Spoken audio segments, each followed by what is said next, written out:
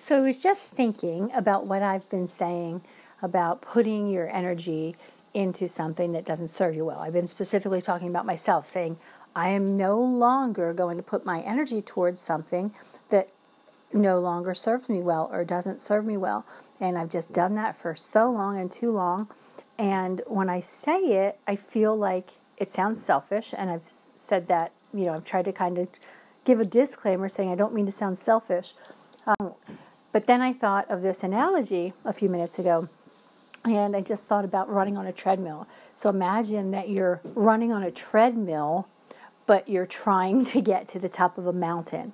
So you're running on this treadmill and running and running and running and running and running, putting all this energy into something, trying to get towards this goal, this thing that you want, this thing that you're trying to achieve, but you're never going to get there.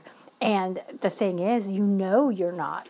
So even though you know that you're not going to get up that mountain, you're not going to get to the top, you continue to run on the treadmill anyway, for whatever reason, thinking, well, maybe something might change. Maybe suddenly I will get to the top of the mountain. Maybe all my hard work will pay off. Maybe I'll get there. Or maybe it feels good along the way. Maybe this treadmill running feels good to me. And since it feels good, I'll do it anyway and settle for this, even though I know I'm not going to get to the top of the mountain like I really want. So that's what I mean about not putting your energy towards something that doesn't serve you. And that's what I mean about putting your energy towards people and relationships that don't serve you, or putting the time in when you're not getting anything back. So I was also thinking earlier, I really need to name this episode, He's Not That Into Me. Because again, I'm putting in energy, or I have been putting in energy, getting kind of little in return. And it's not working. And I know that. And luckily, I stopped walking on that treadmill, and I'm no longer sinking energy into something that may or may not amount to anything.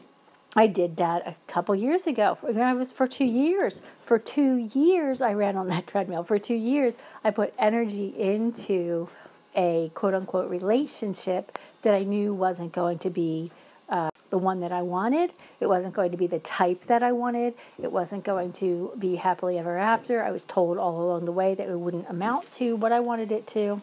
But I just kept putting my energy into it and settling for that because it was maybe good enough, because it felt good, and it didn't even feel good, but it was good enough to satisfy me that I could just put up with it and basically lie to myself and fool myself, thinking, well, maybe I'll get there, maybe I'll get to the end, maybe I'll get what I want, and all the while knowing deep down inside that I just wouldn't or couldn't.